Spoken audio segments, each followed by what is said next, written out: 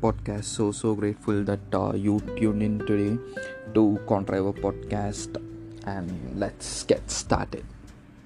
Whenever I just hear the saying that money can't buy happiness, people just say that while they don't have enough money, or people just say that while they have too much of money.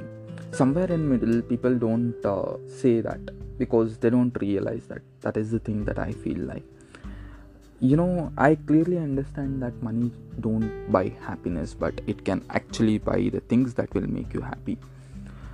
You need to start considering money as a tool. Money is just a tool to buy whatever that makes you happy, or money is just a tool to buy things that will make you happy in your life. I'll tell you what I mean by that. If someone else out there who is pretty good at programming, or who is pretty good at cooking, so that person can make a good career out of programming, or that person can cook good food, tasty food, and eat healthy. Just because that person is good and is in good shape and can eat healthy compared to somebody else or compared to everybody else, doesn't mean that person has a higher status in the society. Just like that, these are tools, these are skills. Money making is also tools, and making money is also a great skill. So how do you use money? How do you use this tool called as money? Matters a lot, and that is not actually a status. You have less money and you be more happy, that's good for you. This is just a tool in your life. So stop having emotions on money. Have zero emotions, have zero expectations on money. That is just a tool.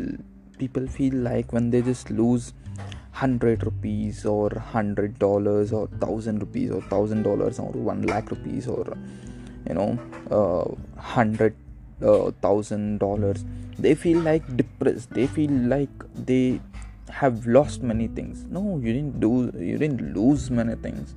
You have skills. If you clearly understand how to make money, if you clearly understand how to manage that tool in your life, I think even when you get back to zero, you won't feel sad. You'll be back. You'll feel like, okay, fine, I can do this again. I can do this from the start. So that is the mindset that I need you guys to have. That is the mindset that I feel like that would make sense.